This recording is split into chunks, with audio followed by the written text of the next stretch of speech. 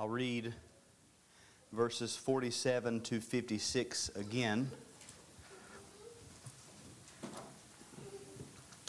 Matthew chapter 26, beginning in verse 47. While he was still speaking, Judas came, one of the 12, and with him a great crowd with swords and clubs from the chief priests and the elders of the people. Now the betrayer had given them a sign, saying, "The one I will kiss is the man. Seize him." And he came up to Jesus at once and said, "Greetings, Rabbi." And he kissed him. Jesus said to him, "Friend, do what you came to do." Then they came up and laid hands on Jesus and seized him. And behold, one of those who were with Jesus stretched out his hand and drew his sword and struck the servant of the high priest and cut off his ear. Then Jesus said to him, "Put your sword back into its place, for all who take the sword will perish by the sword. Do you think that I cannot appeal to my Father, and he will at once send me more than 12 legions of angels? But how then should the Scriptures be fulfilled that it must be so?" At that hour Jesus said to the crowds, "Have you come out as against a robber, with swords and clubs to capture me? Day after day I sat in the temple teaching, and you did not seize me. But all this has taken place, that the Scriptures of the prophets might be fulfilled." Then all the disciples left him and fled. This is God's word. Let's pray.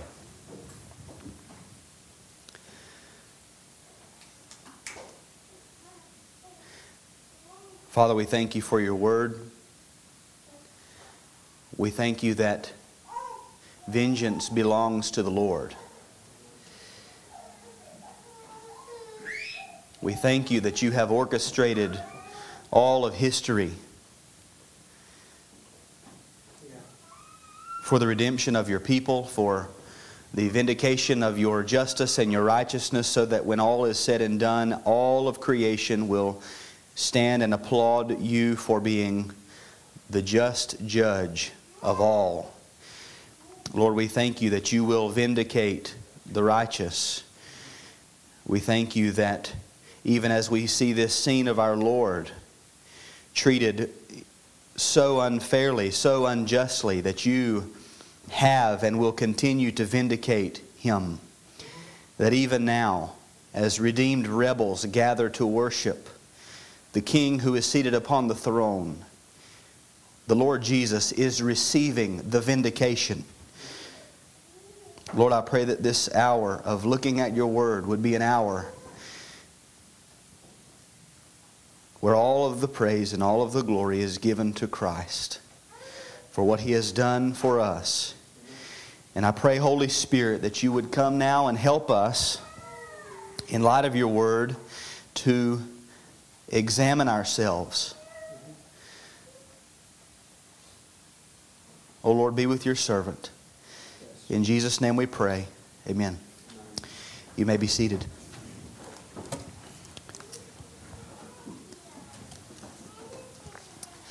Well, 2 Lord's Days ago, we skimmed the surface of this passage, and we took note of the 3 separate parties that are being addressed. There's Judas first. In verse 50, Jesus said to him. Then there is Peter in verse 52, Jesus said to him. And then there are what I'm calling the captors, the crowd, who came after Jesus. In verse 55, at that hour Jesus said to the crowds. And we looked at how all of the details, every piece of this scene is orchestrated for a purpose, to display the plan of God in salvation, to give comfort to the people of God even now as we live as Christians. In other words, the goal was just to see that the scene here plays out as it should according to the definite plan and foreknowledge of God. There's no detail that we can take out and still receive everything that God would have us to receive from this text, or even from the reality of history.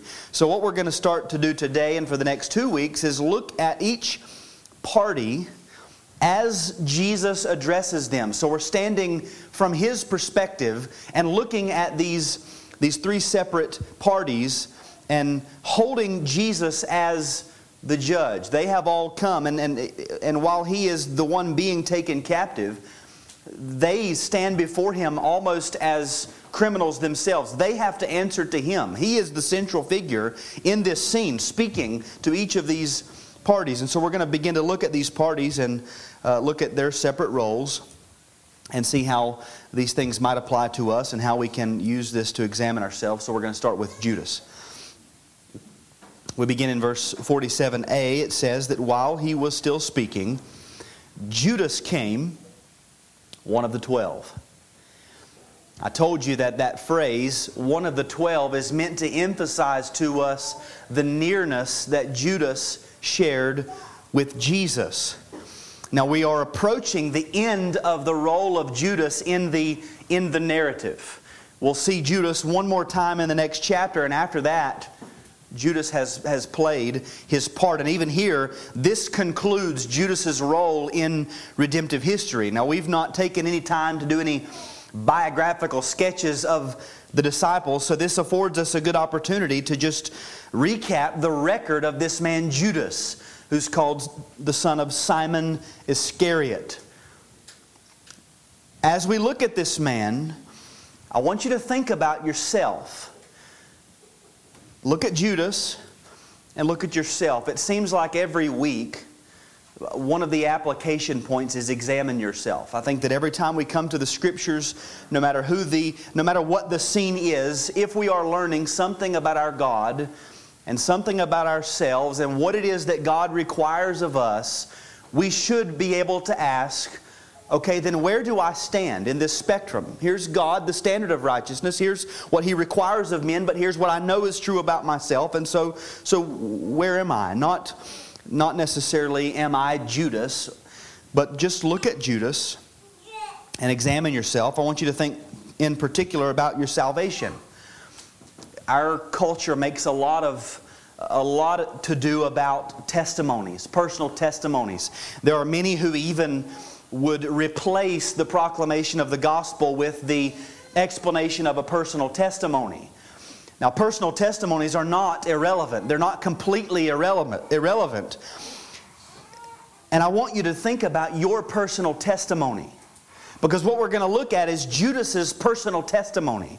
And I want you to ask yourself, what makes me to differ from Judas? Think about how you became a Christian. Your personal testimony should include something about who you were, what God has done, and who you are. How did you become a Christian? What is different about you now that you are a Christian? And again, what makes you to differ from Judas? Your personal testimony or our testimonies are not uniform. They're not all the same. John Flavel, I just read this quote. It happened to be fitting. He says, "The work of grace is wrought in the people of God with much diversity of manner." Everybody's testimony is not the same. We have to be careful that we don't assume that everybody's testimony is going to look the same. But then later he comes back and clarifies, "Nevertheless, what differences soever these things make, the change made by grace is a marvelous change."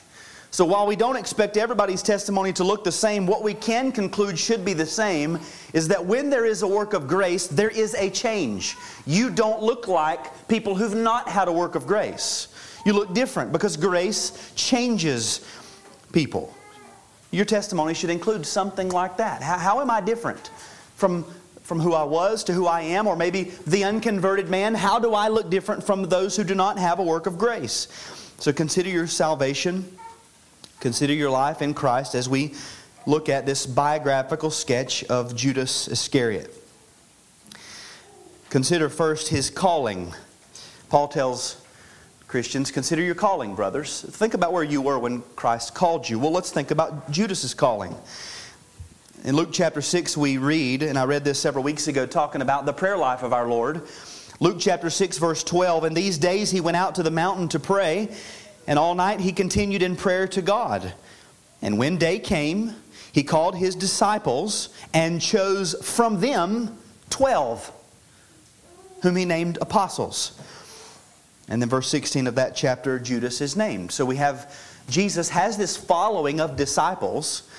After the crucifixion and resurrection and ascension, we know that there are around 120 who were actual believers meeting together and praying. And from that larger number, he calls out of that number 12, and he names them apostles. And Judas was one of the 12 apostles. In Matthew chapter 10, the same story. He called to them his 12 disciples and gave to them authority over unclean spirits to cast them out and to heal every disease and every affliction. That's Matthew 10:1. And in verse 4, Judas is named. So the selection of Judas and the commissioning of Judas and the empowering of Judas as one of the 12 disciples or 12 apostles was no different than the other 11. Christ prayed all through the night. He hand-selected 12. In other words, it was in the divine providence of God that Judas has been brought into the inner circle of Christ's closest disciples. Judas was with the people of God, not just broadly, but in that close selection, one of the 12. He was in that group that represented early on the foundation of the New Testament church. Whenever you see that number 12, remember that's a signifier of the people of God. 12 tribes of Israel, 12 apostles, 144,000, etc. Judas was one of those. Judas spent 3 years, day in, day out, with Peter and James and John, the disciple whom Jesus loved, and Nathanael, an Israelite indeed, Matthew, who penned the gospel that we're reading. Judas was with these men every single day for 3 years, in addition to the Lord Jesus, which gave rise to even more exclusive rights that Judas had, like his education.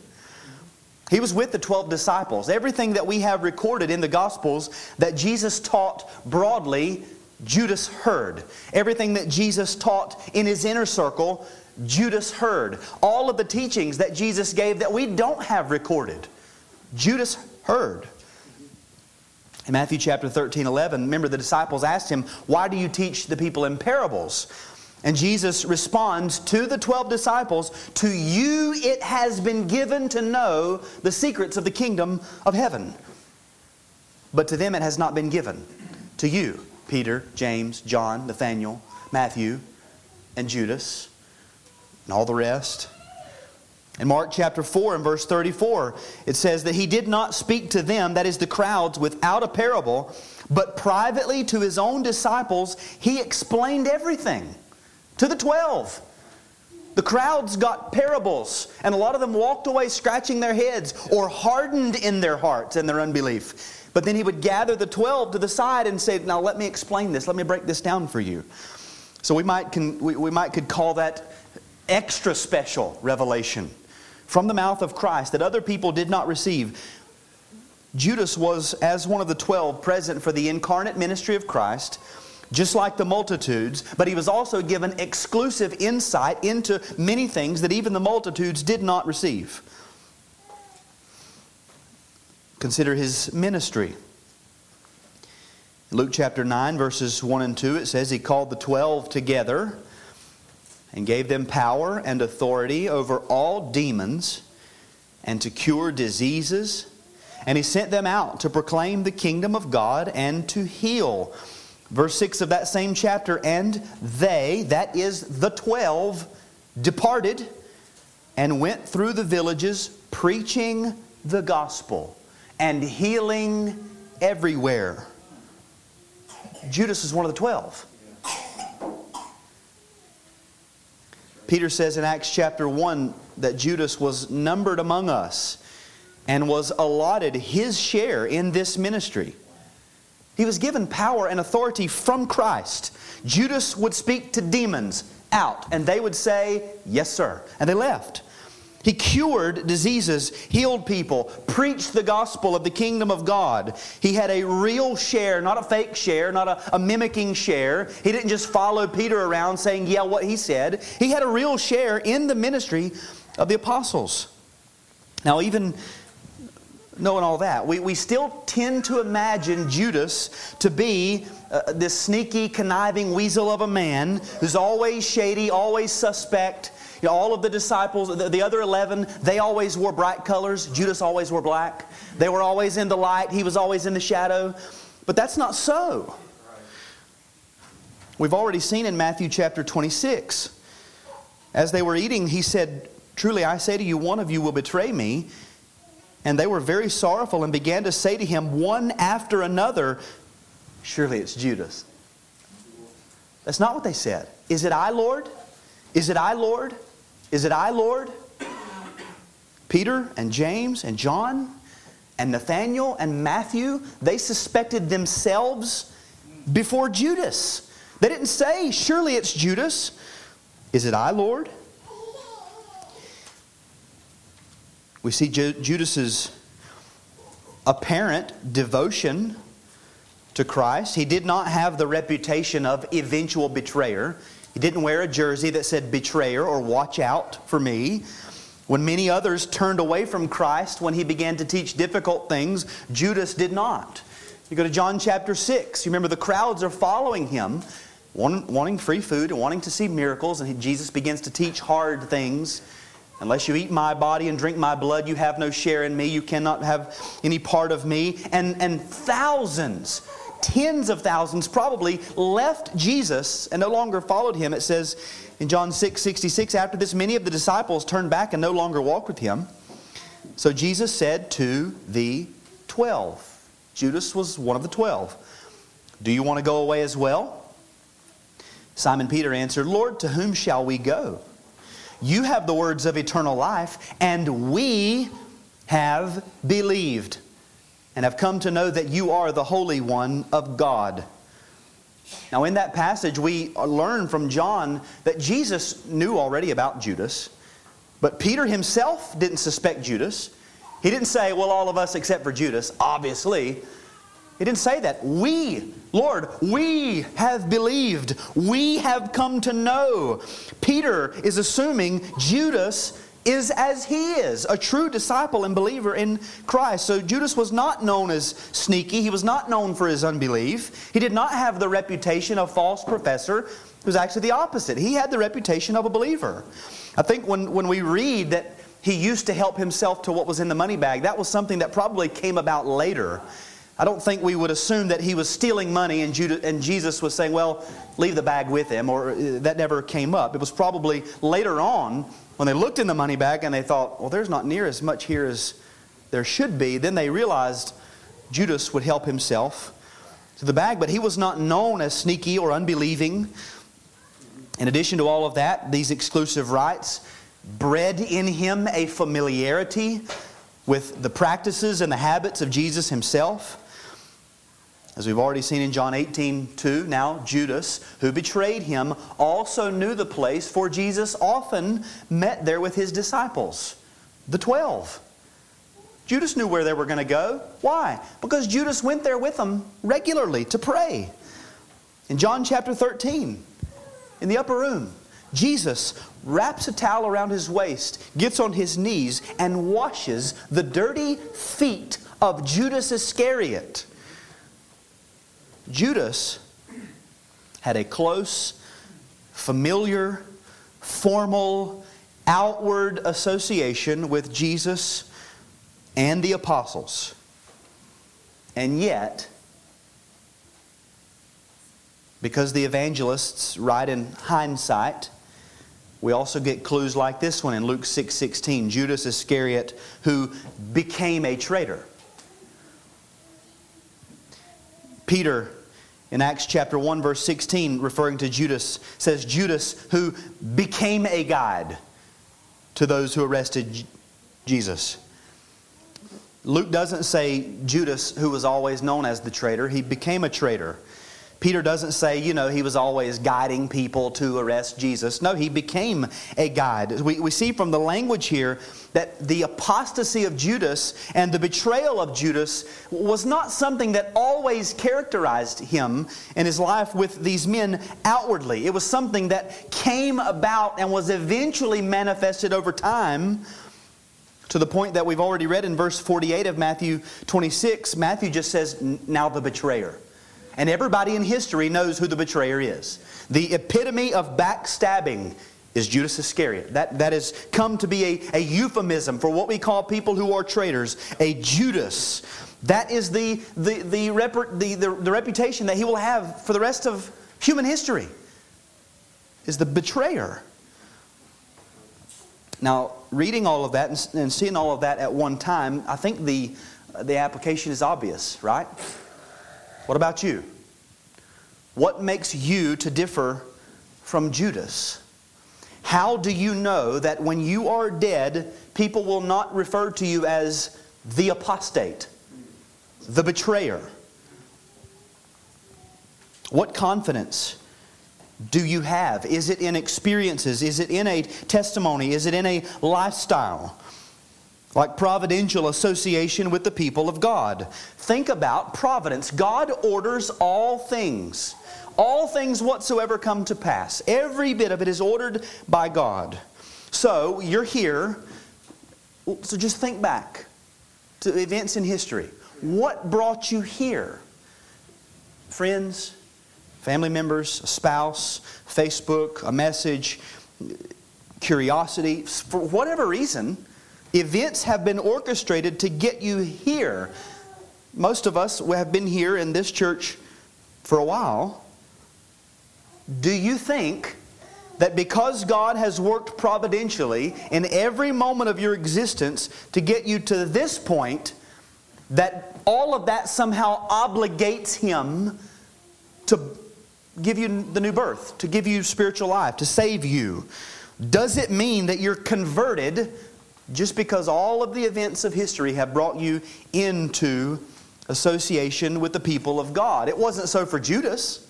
His whole life brought him to this point. The kiss on the cheek, it all led to the kiss. I assume it was on the cheek. It doesn't prove that you're converted. It proves God is good. It proves that at the judgment every mouth will be stopped and nobody's going to be able to say, well, I didn't know. Nobody told me. Think about your education in spiritual, biblical doctrines. We should be learning Bible words, Bible phrases, doctrines, Bible verses, memorizing Scripture. Over time, we become comfortable with speaking publicly about our quiet time and books that we're reading. Do you think that makes you a Christian? Because it doesn't. It didn't for Judas. I guarantee Judas knew more than we know. Up here, active involvement in Christian ministry and service, preaching, teaching, evangelizing, leading family worship, catechizing your children, getting more and more involved with the life of a church. Does any of that make anybody a Christian? It didn't for Judas. He was in it. He had a share in the ministry, a real share. You have a reputation for devotion to Christ and His teaching when others fall away. Over time in this church, we eventually, it becomes easy to become more and more associated with that fringe, extremist branch of Christianity that believes the Bible is the Word of God, that men are to lead, that women should be wives and mothers, that children are a blessing, that God chose who would be saved before the foundation of the world. It becomes easy and easier when at first it's difficult, and it's easier and easier to be bold in those positions even as you see others fall to the wayside or rejecting biblical truth. Does any of that make you a Christian? It does not. It didn't for Judas. Familiarity with the things of Christ, the Christian community, The scriptures, the songs we sing, the meetings we have, the language that we use when we talk to each other, the schedule that we have. First day of the week, we get together and worship. That's just what we do. It becomes normal. We get used to it. Do you think that any of that makes you a Christian? Because it didn't for Judas. It didn't work. Now, to be clear, where there is a true work of the grace of God and the Spirit of God, these things will not be absent. But that doesn't mean that where these types of things exist in form, that there is necessarily a work of grace. We just heard about children. As adults, we only become better at deceiving others and ourselves. As children, we're good at it. We learn it at an early age. But as adults, we just progress. We become better and better at deceiving other adults and ourselves. So where these things are in form, that doesn't mean that a true work of grace has taken place. None of these things make you a Christian. As a matter of fact, these types of things are only going to serve to intensify the agonies of hell for millions of people. Because they don't make you a Christian. Judas was not a Christian. Now, we can look more at the betrayal. Now, keeping all that we know and all that we've seen of Judas throughout the Gospels up to this point, we see him in the text entering into the garden. The last time we saw him, he ducked out of the upper room. The disciples thought that he was probably going to buy some more stuff for the upcoming Feast of Unleavened Bread. But now he shows back up. We can almost picture Jesus as leading the disciples to the entrance of the garden, and they can hear this crowd from the chief priests and the scribes of the people, the group from the Sanhedrin, as well as this battalion from the Roman army with all of their swords and their clubs and their weapons and their lanterns and their torches. And Judas is the one leading. And so this dark silhouette walks into the garden. As the lanterns come around and illuminate Judas's face, the disciples see it's Judas. It's one of us. One of the 12. One of their own number. You could have looked around that night and you would have seen 12 sets of feet that were a lot cleaner than the rest. Judas's feet was one of those sets. He had had his feet washed by the Savior earlier that evening. And yet, Jesus said, not all of you are clean on the inside. Outwardly, he looked like one of the disciples. But here he comes leading this crowd who are going to arrest Jesus. We saw his preparations last week and took note of what it seems that Judas had expected. It says, and with him a great crowd with swords and clubs from the chief priests and the elders of the people. Now the betrayer had given them a sign saying, the one I will kiss is the man. Seize him. It appears that Judas is expecting some sort of opposition, a fight. He's expecting that he's going to have to make a positive identification of the man Jesus. And so he's going to use his familiarity with Jesus and the disciples to gain access to Jesus. And the other 11 disciples are not going to expect anything. I mean, after all, it's Judas. Look at his feet. He's got clean feet like I got clean feet. He's one of us. So he walks right up to Jesus. Now, Jesus had already told the disciples at least 3 times that he would be crucified at the hands of the chief priests. He's already blatantly displayed Judas as the betrayer at the Passover. Whoever I dip the bread in the cup and give it to, he's the man. He gave it to Judas. They all knew it. He sent him out to do what he was going to do quickly. And yet Judas plans and schemes and comes along with this crowd of people expecting some opposition, some sort of a fight, when Jesus had told them over and over and over and made it very clear that he knew what was going to happen. So we learn from all of that for all of his time with the apostles, all of his time with Jesus, for all of his education, for all of his ministry, Judas didn't know Jesus at all. He didn't know the man. He thought he did. And that really is the question when it comes to examining our testimony. The question is not what has happened, what have you done? The question is, do you presently, actively know Jesus? Do you know the man? What is going to stop you from ending up like Judas? It is a true knowledge of Christ. None of the activities in which Judas participated apart from a true knowledge of God in Christ are of any positive spiritual value. And Judas displays here that he had no idea what was happening. Now hear this. It is possible that for all your time with Christian people, all your learning, all your busyness, everyone around you being convinced that you are a Christian, it is possible that you are lost. A lot of people act like that's not so, but it's so.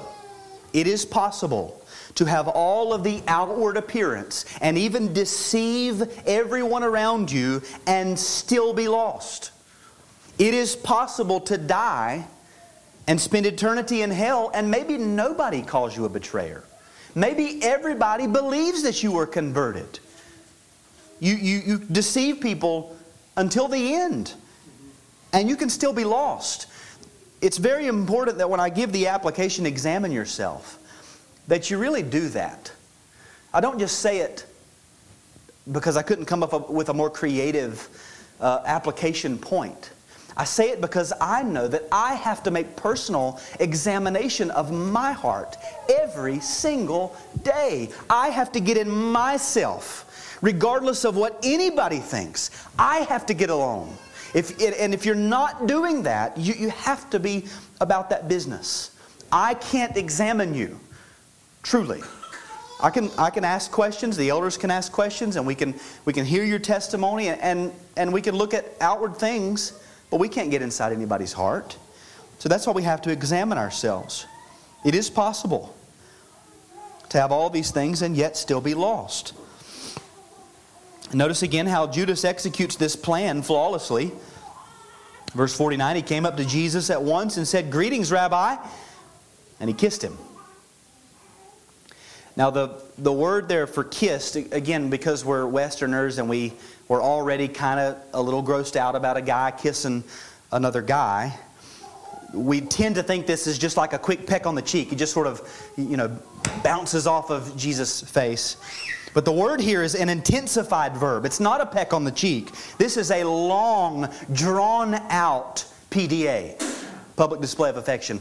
Obvious and clear so that all of the soldiers would be able to really know, okay, that's the one he just kissed.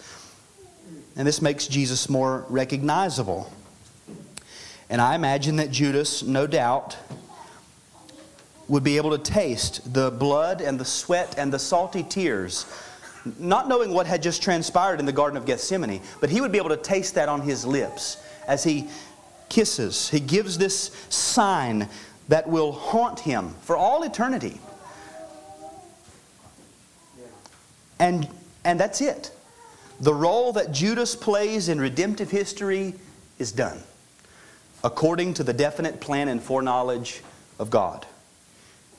That's all he has, is a kiss. Notice again how Jesus responds. Jesus said to him, "Friend, do what you came to do." Now the language here I said a couple weeks ago is difficult. If you have the footnote in the ESV, it puts it in the form of a question. "Friend, why are you here?" The Authorized Version puts it in the form of a question. "Wherefore art thou come?" The New American Standard, "Friend, do what you came to do." It literally reads, we have the word friend, which is not the word for a close, intimate friend. A lot of the commentators say it's like saying comrade, which doesn't help us very much because we don't use that terminology either.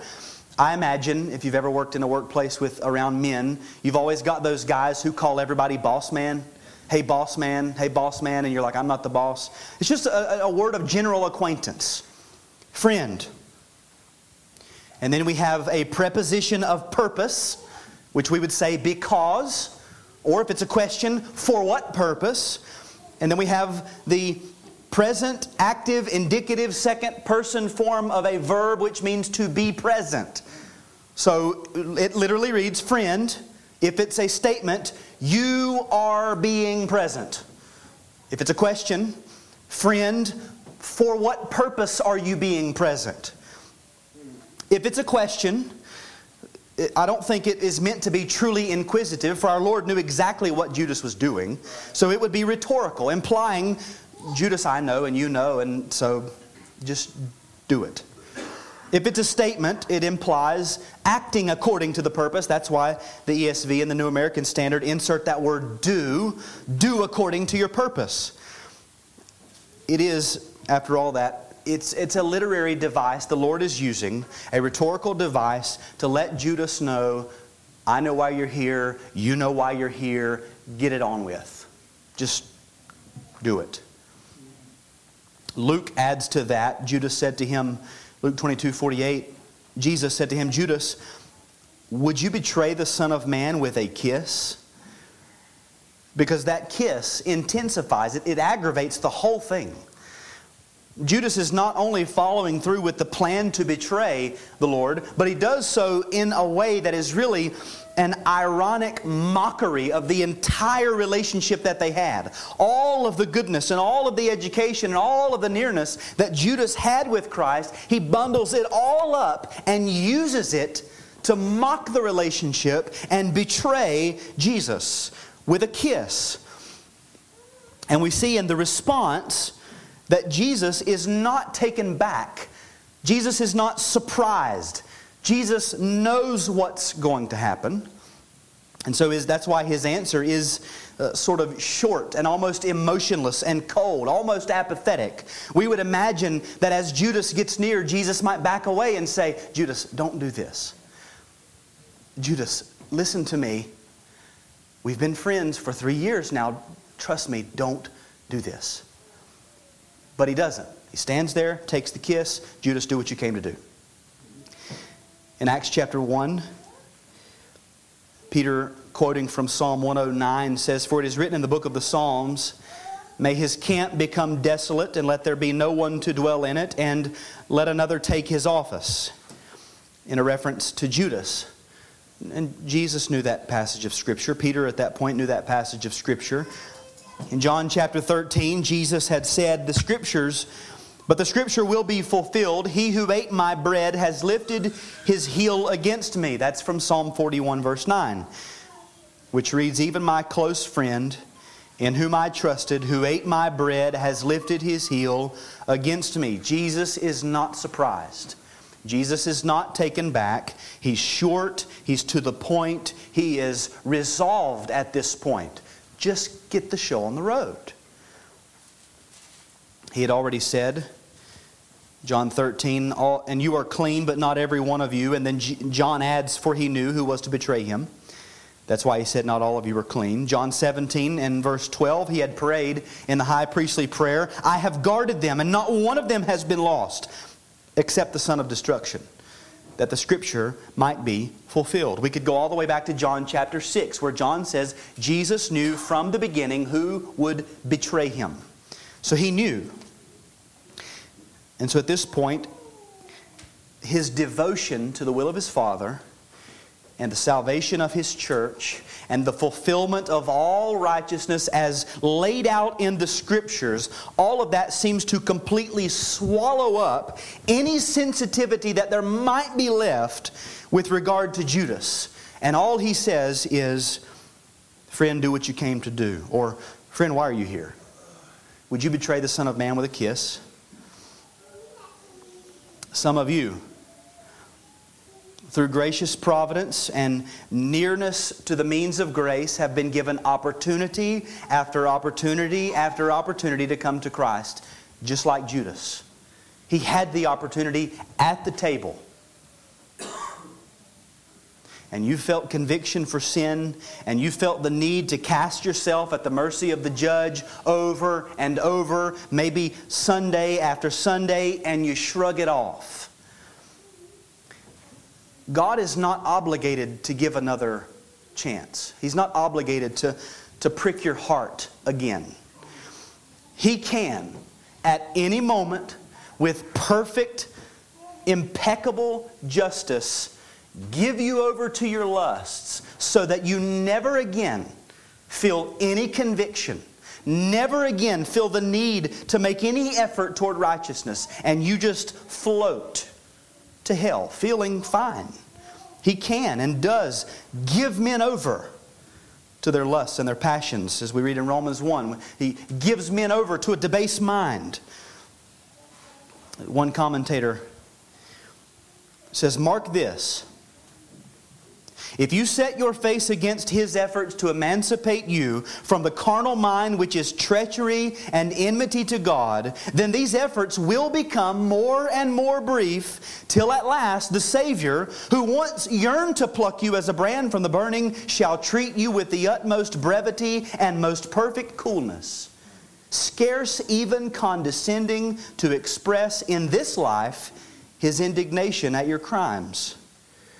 In other words, He'll prick, and over time that'll get more and more and more distant until the point when He says, "Fine." He's not obligated. Friend, do what you came to do. Would you betray the Son of Man with a kiss? The last words Judas will ever hear from this mouth until the day of judgment, when I would imagine Judas will be one of the ones who says, "Lord, Lord, did I not prophesy in Your name? Did I not do many mighty works in Your name? Did I not cast out demons in Your name? Lord, all of that service and one kiss is going to break the whole deal? All of the good things I did? I mean, I had my share in the ministry. All of that. And Lord, just one kiss?" And Jesus is going to say, "I never knew you. Depart from me. You cursed," into the eternal fire prepared for the devil and his angels. Short, emotionless, not personalized, not special for Judas. The same thing that He gives to all who've rejected Him. Depart. You're cursed. And I imagine that Judas will spend all eternity scraping and pawing at his lips, trying to remove the taste of the bloody sweat and the salty tears from his lips that will only serve to aggravate his hatred for this man that he pretended to love in this life. And yet it just drives him into deeper and deeper torments without end for all of eternity. He's already been suffering for almost 2,000 years. Think about that. Suffering and torment. Jesus says, "Do what you came to do." And He did it. In the end, Judas was held captive to his own lusts. Jesus is not the captive here. Judas is the captive. He wanted his sin. He wanted his money, not Christ. And some of you, everything that I have said about Judas is true about you. When you leave this place, you will just go right back to your lusts. It's emotional to think about Judas. That doesn't mean anything. If you walk out the door and nothing's changed in your heart, you can do all of the stuff that Judas did without a heart change. Stop trusting in the things that you have done or are doing, experiences that you've had, things in the past. Is there a change of heart? What makes you to differ from Judas? Christ might be, I would say hopefully even now, is offering salvation. He's not obligated to offer it next Sunday or tomorrow. He's not obligated to prick the heart again. As Isaiah says in Isaiah 55:6, "Seek the Lord while He may be found. Call upon Him while He is near." He's not obligated to be found. He reveals Himself gladly and willingly to men, but not because He's obligated to us to do that. While He may be found, because there may come a day when He's not found. While He is near, because there may come a day when He doesn't draw near anymore. He doesn't speak to you anymore. It's good to be amongst the people of God. It's good to hear the Word of God. It's good to grow in your understanding of the things of God, but none of that will save. And like Judas, I think there might be some who will, for all of eternity, be trying to erase from their memory little twinges of delight that you had when you were around the people of God. Or you would go home and you would say, that was kind of fun. Little moments of near faith or almost repentance are going to haunt for eternity. and to torment you with the reality that was offered. The nearness that He had will torment you. That Christ was set before you in plain sight, and you want to have nothing to do with Him for all eternity. Even the thought of that nearness will be repulsive in hell. Like oil in the pan. All of these experiences of the near work of the Spirit, being near the people of God. I believe Christ visits with His people. I believe Christ meets with His church when you gather. I believe that an unconverted person can come into the church and be very, very, very close to the work of the Holy Spirit in the person right beside them and never experience it for themselves. And those experiences are going to serve like oil in a pan, only to burn hotter and faster and with more intensity those to whom Christ drew near, and yet they rejected Him. It's only going to make it worse. If you won't come to Christ, my advice would be get as far away as you can. Don't be near His work, because it's only going to make it worse. The good things of God will be the condemnation heaped on the head of the one who rejects Christ. It'll be better in hell and in the judgment for pagans who worshipped rocks and ate their children than it will be for faithful churchgoers who make no application to Christ for salvation. They just keep doing and keep doing and keep doing with no real knowledge of Christ. All of the things that Judas did not make him a Christian, because he did not know Christ. He did not have a work of the Spirit of God in his heart. If you've not been born again, seek the Lord while He may be found. Call upon Him while He is near. Let's pray. It's very interesting when you study and you think about Judas and what he did. In John chapter 13, John tells us that it was Satan who put it into the heart of Judas to betray Jesus. Now, we all like a good upset, right? In a sporting event when the underdog wins or whatever. Talk about one of the all-time greatest upsets in history. The devil literally helped construct the victory throne of Christ. Christ said, when I'm lifted up, I'm going to draw all men to myself. And speaking of His death, He said, now is the ruler of this world cast out.